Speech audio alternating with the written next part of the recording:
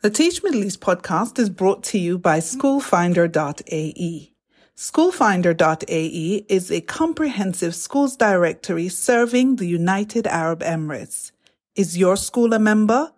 Go to schoolfinder.ae to find out more. Now, enjoy this episode.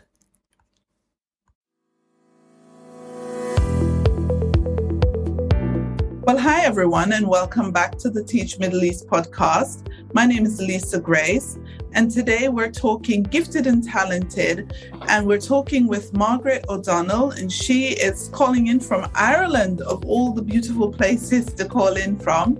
And we're going to be diving into some of the strategies that educators maybe are aware of and need reminding of, and maybe they are new to educators, but these are strategies that are effective in educated, gifted, and talented students. You are listening to the Teach Middle East podcast, connecting, developing, and empowering educators. Welcome to the podcast, Margaret. Thank you very much. And good morning, good afternoon, everybody from Ireland. And it's lovely to be on this podcast with Lisa Grace to be talking about the gifted and talented child. Now, my name is Margaret O'Donnell, as you know, and I'm currently working as a senior lecturer with the Institute of Child Education and Psychology Europe here in Ireland. And I started my career as a teacher, and I worked in both mainstream and special school settings. And then I was seconded to the National Council for Curriculum and Assessment. Now, that's the council that advises the ministry on all matters to do with curriculum at early childhood and primary and post-primary level. While I was there for 6 years, I headed up the production of guidelines for teachers of students with general learning disabilities. And also, I was responsible for developing the guidelines for the gifted and talented pupil. Now, these guidelines went to all schools to help teachers work with a diverse school population and to ensure that all pupils were effectively included at all levels. Now, prior to my work with ISEP, I was a lecturer in the Special and Inclusive Department in Dublin City University. And there we provided continuous professional development for teachers who were taking additional qualifications in special education. Now, addressing the needs of the gifted and talented child has always been an area of interest to me. As here in Ireland, until the guidelines were published, very little attention was given to these children, and the focus was more firmly placed on students with special and additional needs. Of course, these pupils who are gifted and talented also have special educational needs, and they will not achieve their potential until teachers know how to address these needs. So today I'm going to be talking about a few things that will help in that regard. Now, I mentioned that I worked with the Institute of Child Education and Psychology Europe, and I'd just like to tell you a little bit about the work they do. They're an independent educational and research institute, and they're highly regarded and trusted as one of the leading providers in continuing professional development and university accredited programs, both here in Ireland and abroad. Since they have trained 25,000 teachers across 58 countries, so as to ensure that teachers can provide quality education for all pupils at all levels. Now, in relation to the UAE, I understand that there is a current drive towards more equal educational opportunities for all students in the UAE, regardless of their abilities or disabilities. And I was reading the MOE strategy document 2010 to 2020. And one strategy that's entitled School for All strongly supports the principle of equity in educational opportunities for all students, to include those identified as gifted students. So this discussion today is very timely indeed. Thank you. Thank you so much, Margaret. So let's kind of dive in and unpack it just a little bit. For teachers, who would you consider to be a gifted and talented student? How would you define that student? Lisa Grace, thank you very much. That's a really good question. It's fundamental that we understand who they are. That's the first thing we need to know.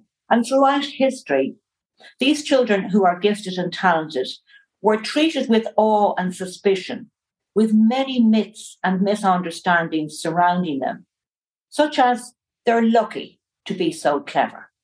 They're victims of pushy parents. They come only from high socioeconomic backgrounds. They need less attention. And sure, don't all students have special abilities? Now, all of these statements are, of course, myths and misunderstandings. They're false, as we will see as we progress through our conversation today. Again, going back, and even currently in some jurisdictions, the idea of making special provision for gifted and talented children is especially contentious, with a lot of people arguing that these children have a head start in life already, and that time and money is better spent on students at the other end of the spectrum. So in order to consider these arguments, it's helpful for us to just discuss who they are and to get absolute clarity about that. So gifted and talented students are students who achieve or have the ability to achieve at a level significantly in advance of the average of their year group in school. Now, the term gifted and talented, it encompasses students who are more able across the curriculum, as well as those who show talent in one or more specific areas. Now, gifted and talented students are not an homogeneous group. Many may be underachieving due to boredom, frustration, or low self-esteem and stress and anxiety. Recent estimates in the Irish context suggest that 5% of gifted and talented students could have a learning difficulty due to a sensory impairment, physical difficulty, or a specific learning difficulty. So, in understanding gifted and talented, we need to know, how do we define ability and intelligence? And theories of intelligence can be broken down into two major types: domain general and domain specific. Now, domain general theories of intelligence are typified by Spearman's G, way back in 1906. And he claimed that intelligence is innate and hereditary. The assessment of IQ is driven by psychometric measurements, which describe a correlation between a number of different measurements of cognitive ability. And so we got the Stanford Binet scale for IQ. Measurement of this general intelligence factor is possessed in varying degrees by every one of them. Now, the domain-specific conceptions of intelligence, they have been part of the debate since at least 1938. And the domain-specific models, they reject the idea of a single underlying factor of intelligence. They divide intelligence into a number of separate intelligences or capacities. And capacities included in these models, which are tied to IQ measurements such as language, comprehension, or analytic ability. And of course, we have Gardner's theory of multiple intelligences. So gifted and talented children are defined as children and youth with outstanding talent, who perform or show the potential for performing at remarkably high levels of accomplishment when compared with others of their age, experience, or environment. Now, these children and youth, they show high performance capabilities in intellectual, creative, and or artistic areas. And they possess an unusual leadership capacity, or they can excel in specific academic fields.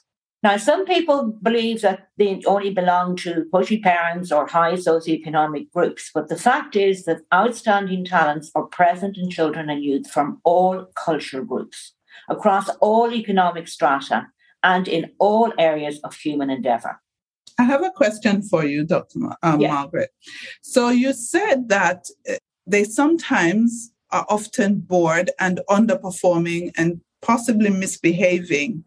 And I wondered how you will be able as a teacher to tell the difference between a child who is gifted and talented and just simply bored or, really just misbehaving because they're not being challenged, to a child who has behavioral problems. How do we tell the difference as a teacher? Well, first of all, we need to look at, before teachers go into telling the difference between sort of behavioral problems and exceptional ability, we need to first talk about how they are assessed and how they're identified. How do teachers identify a gifted and talented child as distinct from a child who has behavioural and emotional difficulties. So you might think that teachers can do this quite easily, that they're easy to identify. However, many of them go unnoticed and their needs go unmet.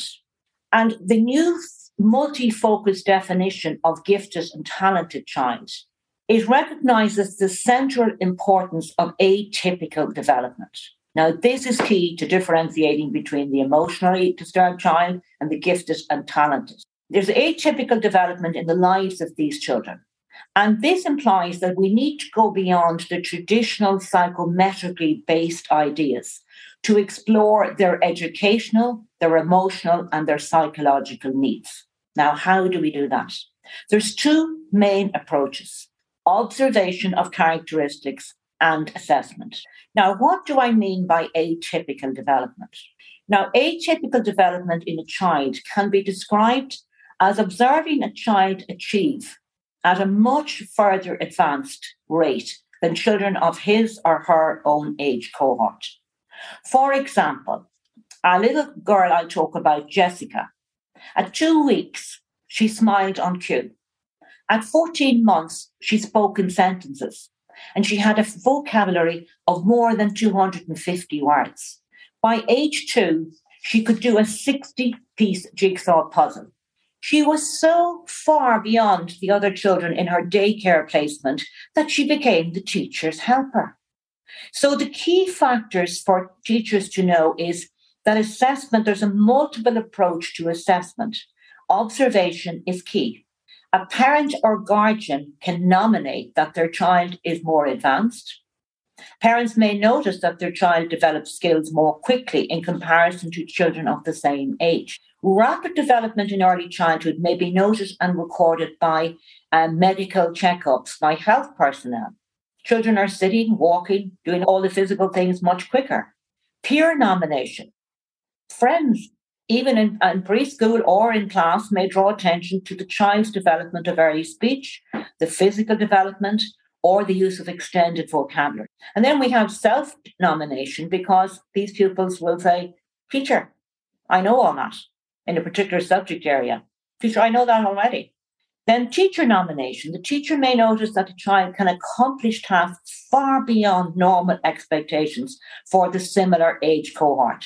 And sometimes, Lisa Grace, just as you said, if they go unnoticed, at a post-primary level, subject teachers at a later stage may notice that challenging tasks, particularly in history and science or in maths, are accomplished with ease.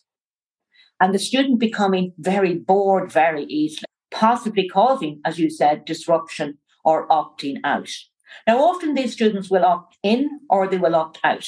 If they opt out, they will cause disruption because they're bored. If they opt in, they will just become quiet and withdrawn and make no demands on the teacher.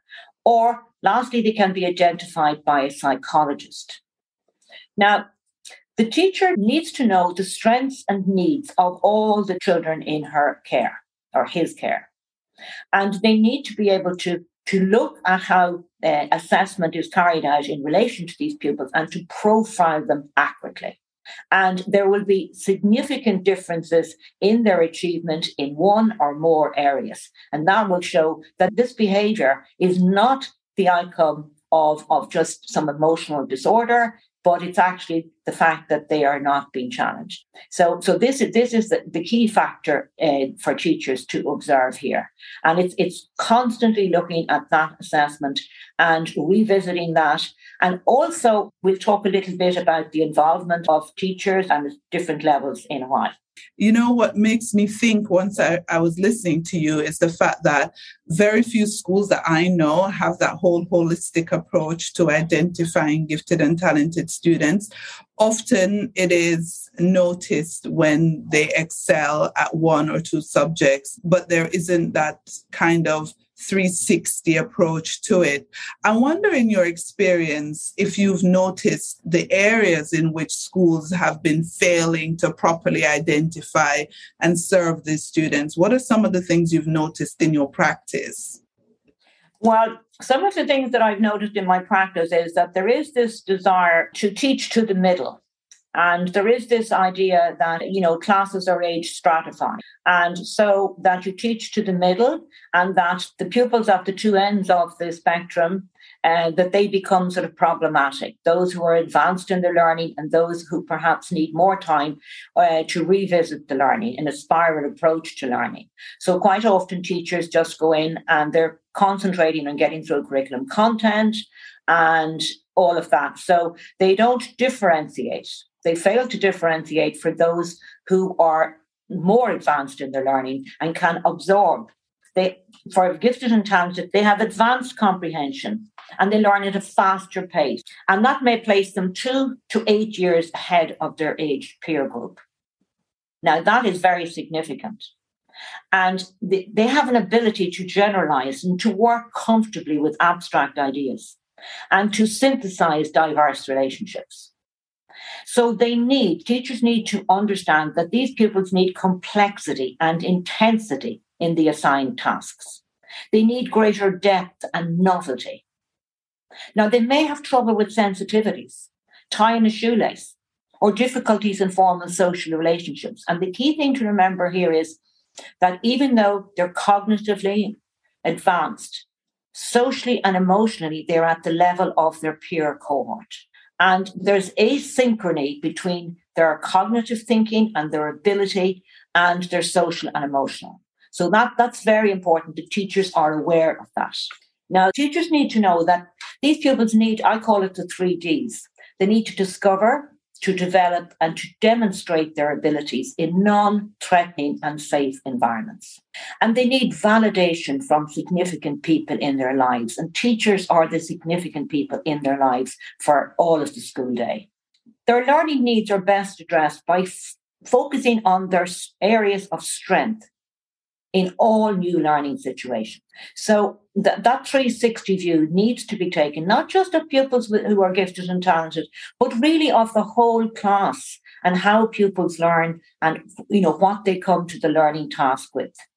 Now, overall, the key thing is that teachers need to provide challenge. These pupils need to be challenged at the level of which they are functioning. Now, people will say, well, what constitutes challenge? What constitutes appropriate challenge in school? There's no catch-all definition of what constitutes appropriate challenge. However, the task for schools is to ensure that all students receive an education appropriately differentiated to their learning needs, with sufficient challenge to ward off boredom and frustration. And that's very often seen, and I would have seen that quite a bit, boredom and frustration. So then we have to look at what approaches and methodologies are best suited to address these needs. How can the teacher ensure that they all achieve an education appropriately differentiated with sufficient challenge? What can the teacher do? Now, in the case of gifted and talented children, this means using 3 approaches. Enrichment. So enrichment is any type of activity learning which is outside the core of learning which most pupils undertake. So it's additional to the established curriculum and it's a supplement to it, not a replacement for the core work being undertaken. So enrichment activities then offer a wide range of opportunities for gifted and talented pupils. And these can be things like field trips, sports clubs, belonging to music workshops, chess clubs, visiting museums, and it could be project work that is contracted between the teacher and the pupil that's in the area of expertise of the pupil, their area of interest. And when these enrichment activities are given to these students, it's not like just go off and do whatever you want. It's very systematically coordinated with timelines for reporting back. These pupils can go off and do that research on their own. They can report back and then conference with the teacher. Conference with the teacher as to how they have made progress and what they have found out. Now, one thing here that's really important to say is pupils have very valuable insights into their own learning needs. And the teacher needs to allow the voice of the pupil to be heard in any of these activities. These pupils can tell you They can tell you what they want to do. They can tell you what their interest is. And if their interest is in something, nearly all the curriculum subjects can be taught through using their interests in that area. Now, the second approach is extended lesson plans. So it's extension. And extension is similar to enrichment. However, it's more structured and predetermined, and it's linear and hierarchical in a pathway. So it enables the students to increase their depth of knowledge, their skills and understanding. While most of the class is sort of working to 3 or 4 objectives, this student can go deeper into it. It widens the student's horizon within curriculum subjects. So they can go much, much further. The curriculum can be compacted because they already know the starting point for them is much further on.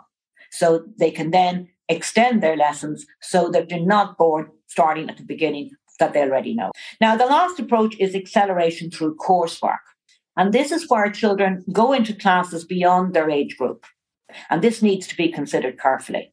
Now, while some endorse acceleration in appropriate circumstances for particular subjects, it must be remembered that despite significant academic advancement in some areas, the students' emotional development will often match their chronological age. So there's a lot of preparation needs to be made for if you're going to put a pupil into an accelerated sort of program. And the receiving class has to be well prepared, the parents have to be involved, and continuous monitoring of that approach.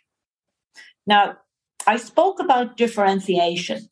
Now, differentiation was a buzzword in the 1980s, but simply explained, it's matching the work given to the student with the student's ability to do it. And I'll repeat that. Differentiation, simply explained, is matching the work given to the student with the student's ability to do it. And this is key to remember in relation to students who are gifted and talented, because quite often the work is not at their level. So what can we do? What can teachers use? Now, we can use choice boards, tic-tac-toe menus, so that when they have completed the required tasks, they get choices in what they can go and how they can further. We can create learning centres in our classrooms. We can provide them with learning menus. And this, again, is extending the learning. It's making them active in their own engagement. We can have flexible groupings, offering choice to learners, interest groups, choice of partners, peer tutoring, jigsaw groups, ability groups. And all of this is very important to move away from this sameness that I spoke about earlier, because in recognition of the varying levels, we have to accommodate and give choice to these pupils to go further and to show their extended ability to learn. Now, as a teacher, one thing that I found really useful that helped me always in my planning was looking at Bloom's taxonomy. Now, Bloom's taxonomy is really a system, and he identifies 6 levels of cognitive learning. And I used to always keep this in my folder to make sure that my learning objectives addressed all 6. And the 6 levels are remembering, understanding, applying, analysing, evaluating, and creating. So he claimed that teachers often work at the lowest level, remembering and understanding. So he claims that in order to meet the needs of pupils, we need to encourage critical thinking. And this is particularly relevant for gifted and talented students. We have to provide them with opportunities to see bigger pictures, to create connections and patterns. What is the general rule? Explore future possible consequences, evaluating, teaching students how to balance decisions against reason and evidence. How do you know? What are the arguments for and against? And creating, giving students opportunities to create something new with the knowledge and skills. How would you change the ending of the story? What would happen if? All of these approaches are really, really fundamentally important for all pupils, but particularly for pupils who are gifted and talented. And this will serve to engage them in the learning. They will sort of be learning at their own level, and it will certainly stave off boredom and disruptive behaviour.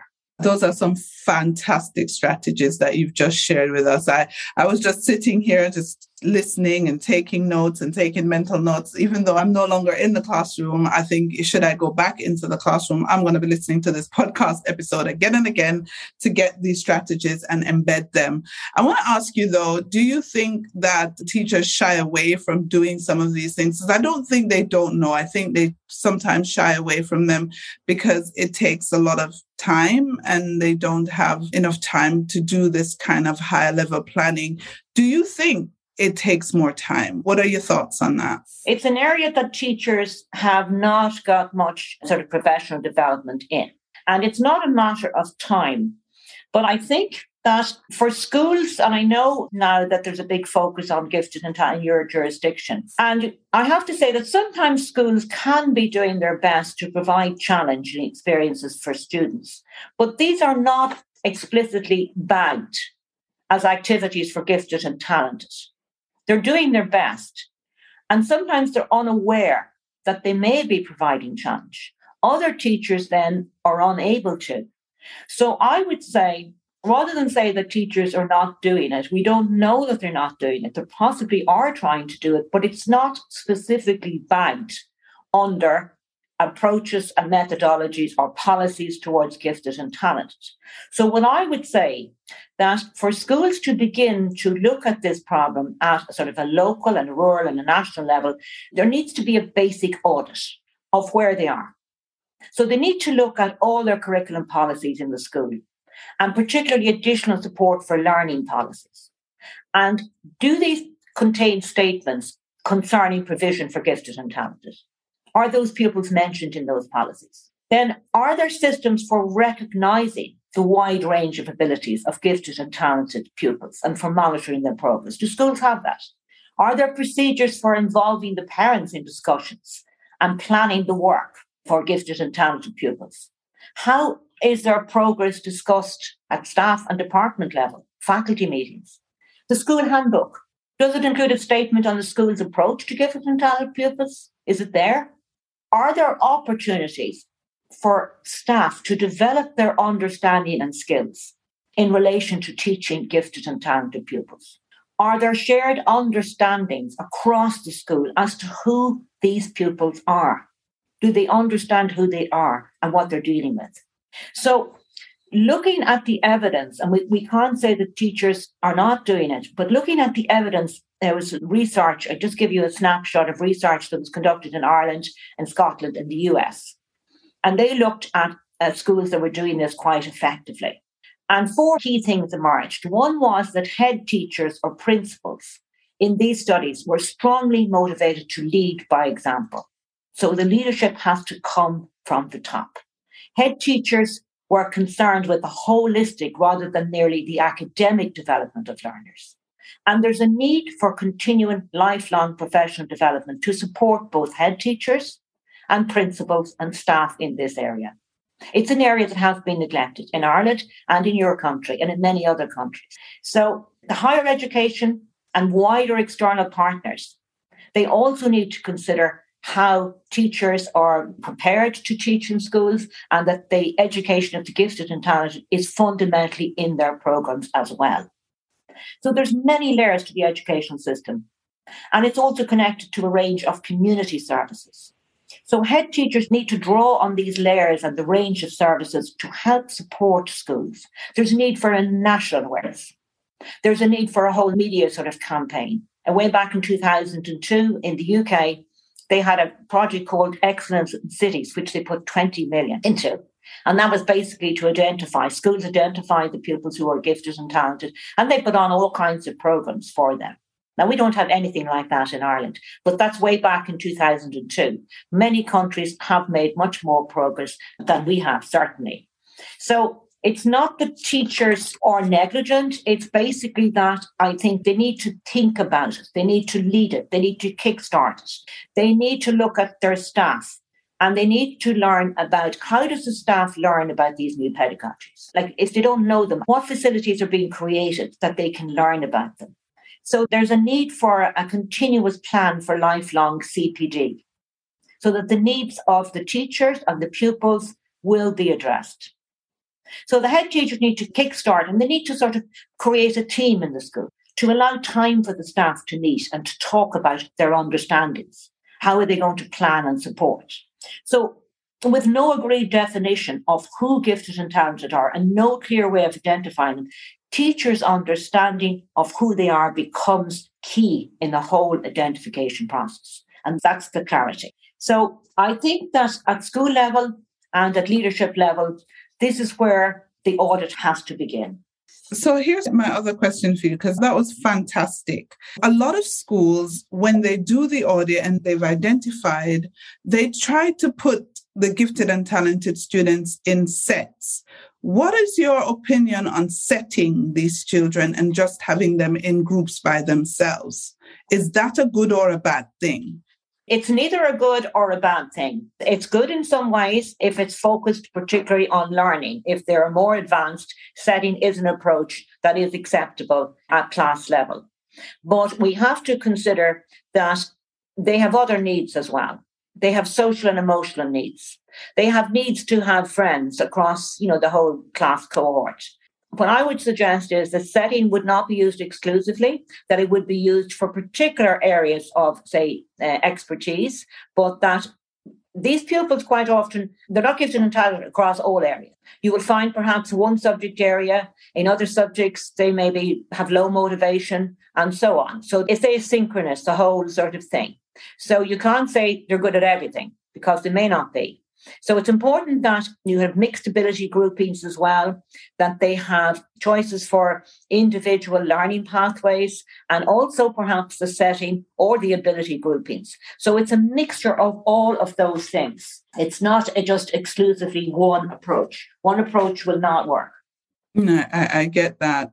And sometimes what I do notice as well is that when you have gifted and talented students in the classroom, some teachers use them as helpers. Does this harm or help the student? Yeah, and that's something that comes up all the time, like put them in a mixed ability group so that they can help perhaps the students who are struggling. That is not to be advised. Having said that, in a particular mixed ability group, it can be used quite effectively because a lot of these pupils have very, very good leadership skills and they can work to help other pupils.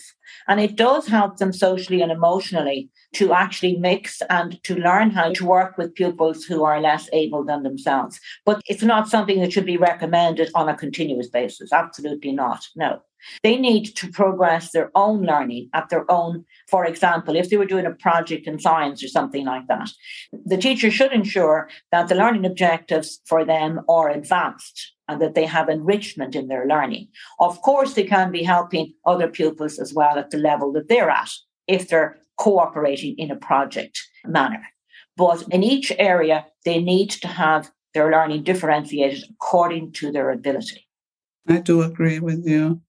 Something you touched on previously about how gifted and talented students can be helped. And as we're winding down the podcast, I wanted to talk about acceleration because there's been a lot of talk now since the pandemic about individualized learning pathways. And you touched on that as well. And then you talked a bit about acceleration in learning. And we have been looking at individual learning pathways, especially since the pandemic started. And I wondered, in terms of gifted and talented students, is it really good to have them accelerate through the stages of schooling where you have like really young kids doing university courses or finishing degrees before they finish their high school age? Is this a good thing? I'm just trying to get your expert advice. Well, we don't have that acceleration at school level, primary or post-primary level in Ireland. But what we do have, and Dublin City University provide a summer school for gifted and talented pupils. And they come there for, say, 2 or 3 weeks and they stay on campus. And it really is a very, very successful enjoyment for them because they actually mix with pupils that have the same ability level as themselves. And year on year, they come back. And their programs are very, very advanced. Some of them are at university level, even though I was talking to a colleague of mine who was teaching on the program last year, and there were 6-year-olds doing neuroscience at the level of first-year medical students, 6-year-olds, and they were well able for it and asking them really advanced questions and stuff like that. We have to remember that these pupils can be 2 to 8 years advanced mentally. So an outlet like that is a thing, but to continuously advance them through the schooling, and we don't have a policy on it in Ireland, it's not really advised. It's basically that the curriculum is differentiated through using those methods that I talked about, particularly enrichment and enhancement. The acceleration, perhaps a post-primary if they're at a level in maths, and then back to their own cohort group. And that's the way it happens. And that's the way it's advised. Does that answer your question? No, it does. It does answer my question. Actually, you did answer it quite straight. You said it's not advised, because I was wondering, how will they cope emotionally if they're just academically advancing through the different stages and they're leaving with degrees? One thing that we have to say, there's one particular group, you have exceptional ability and so on, but they're profoundly gifted and talented. And they're people with IQ of 170 plus.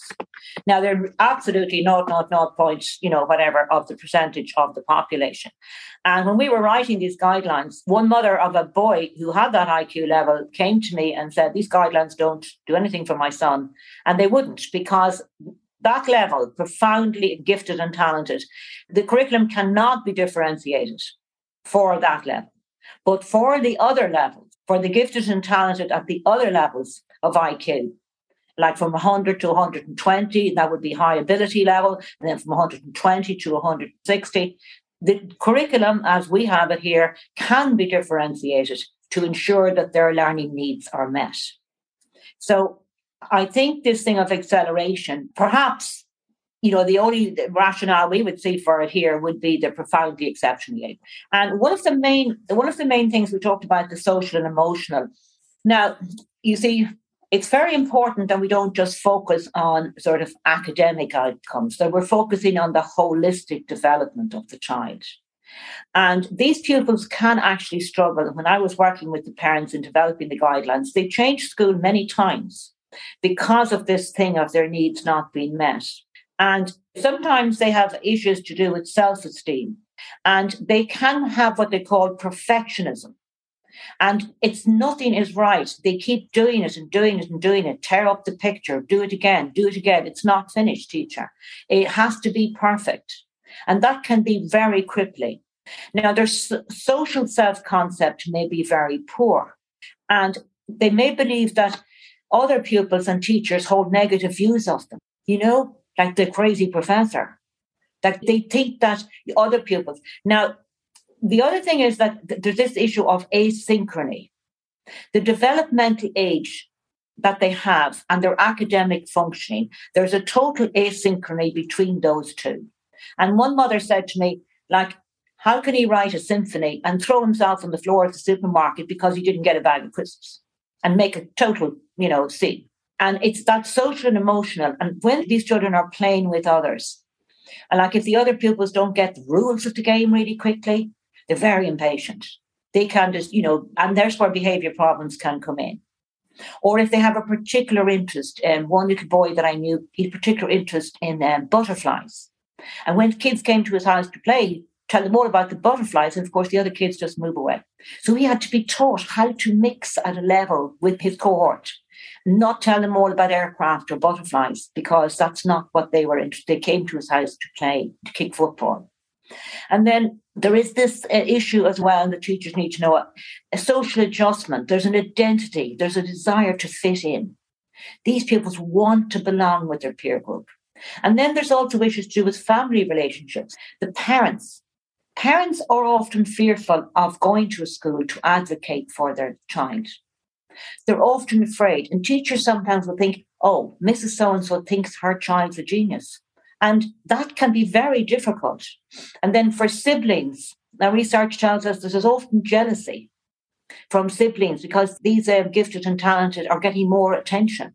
And they're in competition with them at home. And of course, they never become at that level.